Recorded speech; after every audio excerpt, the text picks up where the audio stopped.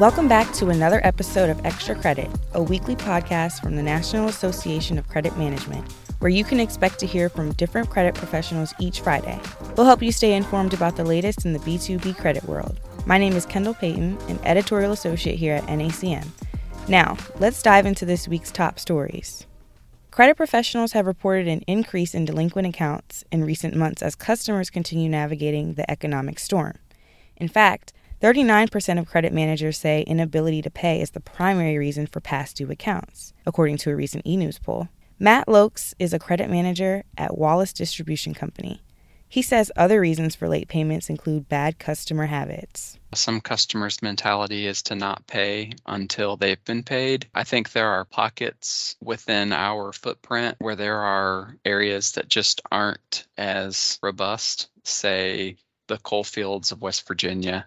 So if you're in that area, cash flow is going to be tight just because there's no demand and you've got negative growth. Other reasons for past dues could just be as a result of, I think, some of the administrative functions are overlooked. And then there's, of course, always robbing Peter to pay Paul. You know, people who are just stretched for cash and they're just paying who they can pay or whoever they need the most. Let's say we're third from their top suppliers. We might get paid third, respectively, as we're not the most important supplier to their business. One place to start if past dues are creeping up is changing when you follow up with customers who are overdue. The majority of credit professionals take between 5 and 7 days to follow up with past due accounts, but some credit departments are outliers in that they either follow up in 3 days or less or 15 days or more.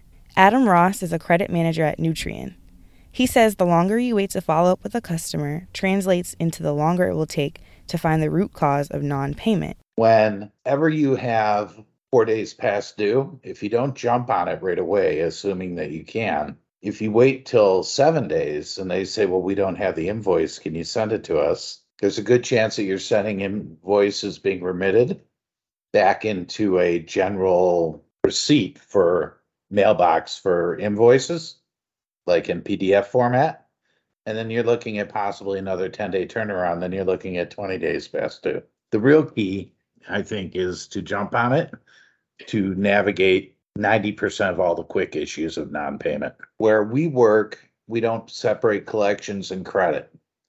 So I try to spend 2 days of the week doing collections, which is key and important, right, for profitability and getting cash for the company, right? Cash is king. At the same time, I have to do write-ups, and I have hundreds of accounts that I have to go out and get financials for, write up, process, evaluate.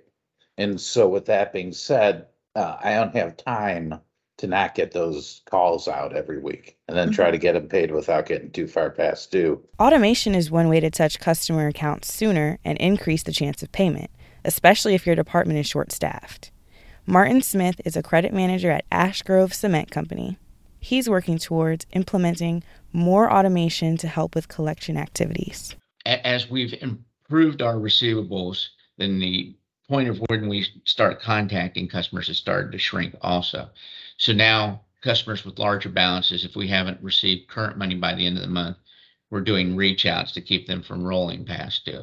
Really, my preference, if they're past due, is that they not send it to the lockbox because Postal Service is slow. You can check out the full story in eNews. Be sure to download NACM's latest white paper on guidelines for assigning collector workload. That's all for this week's episode of Extra Credit. We'll be back next Friday, but until then, be sure to follow us on Twitter and LinkedIn. In the meantime, you can also register for any of next week's webinars. Time management best practices are on Tuesday, the global economy in flux on Wednesday, turn your month-end report into a story with graphics on Thursday, and a global expert briefing on Friday.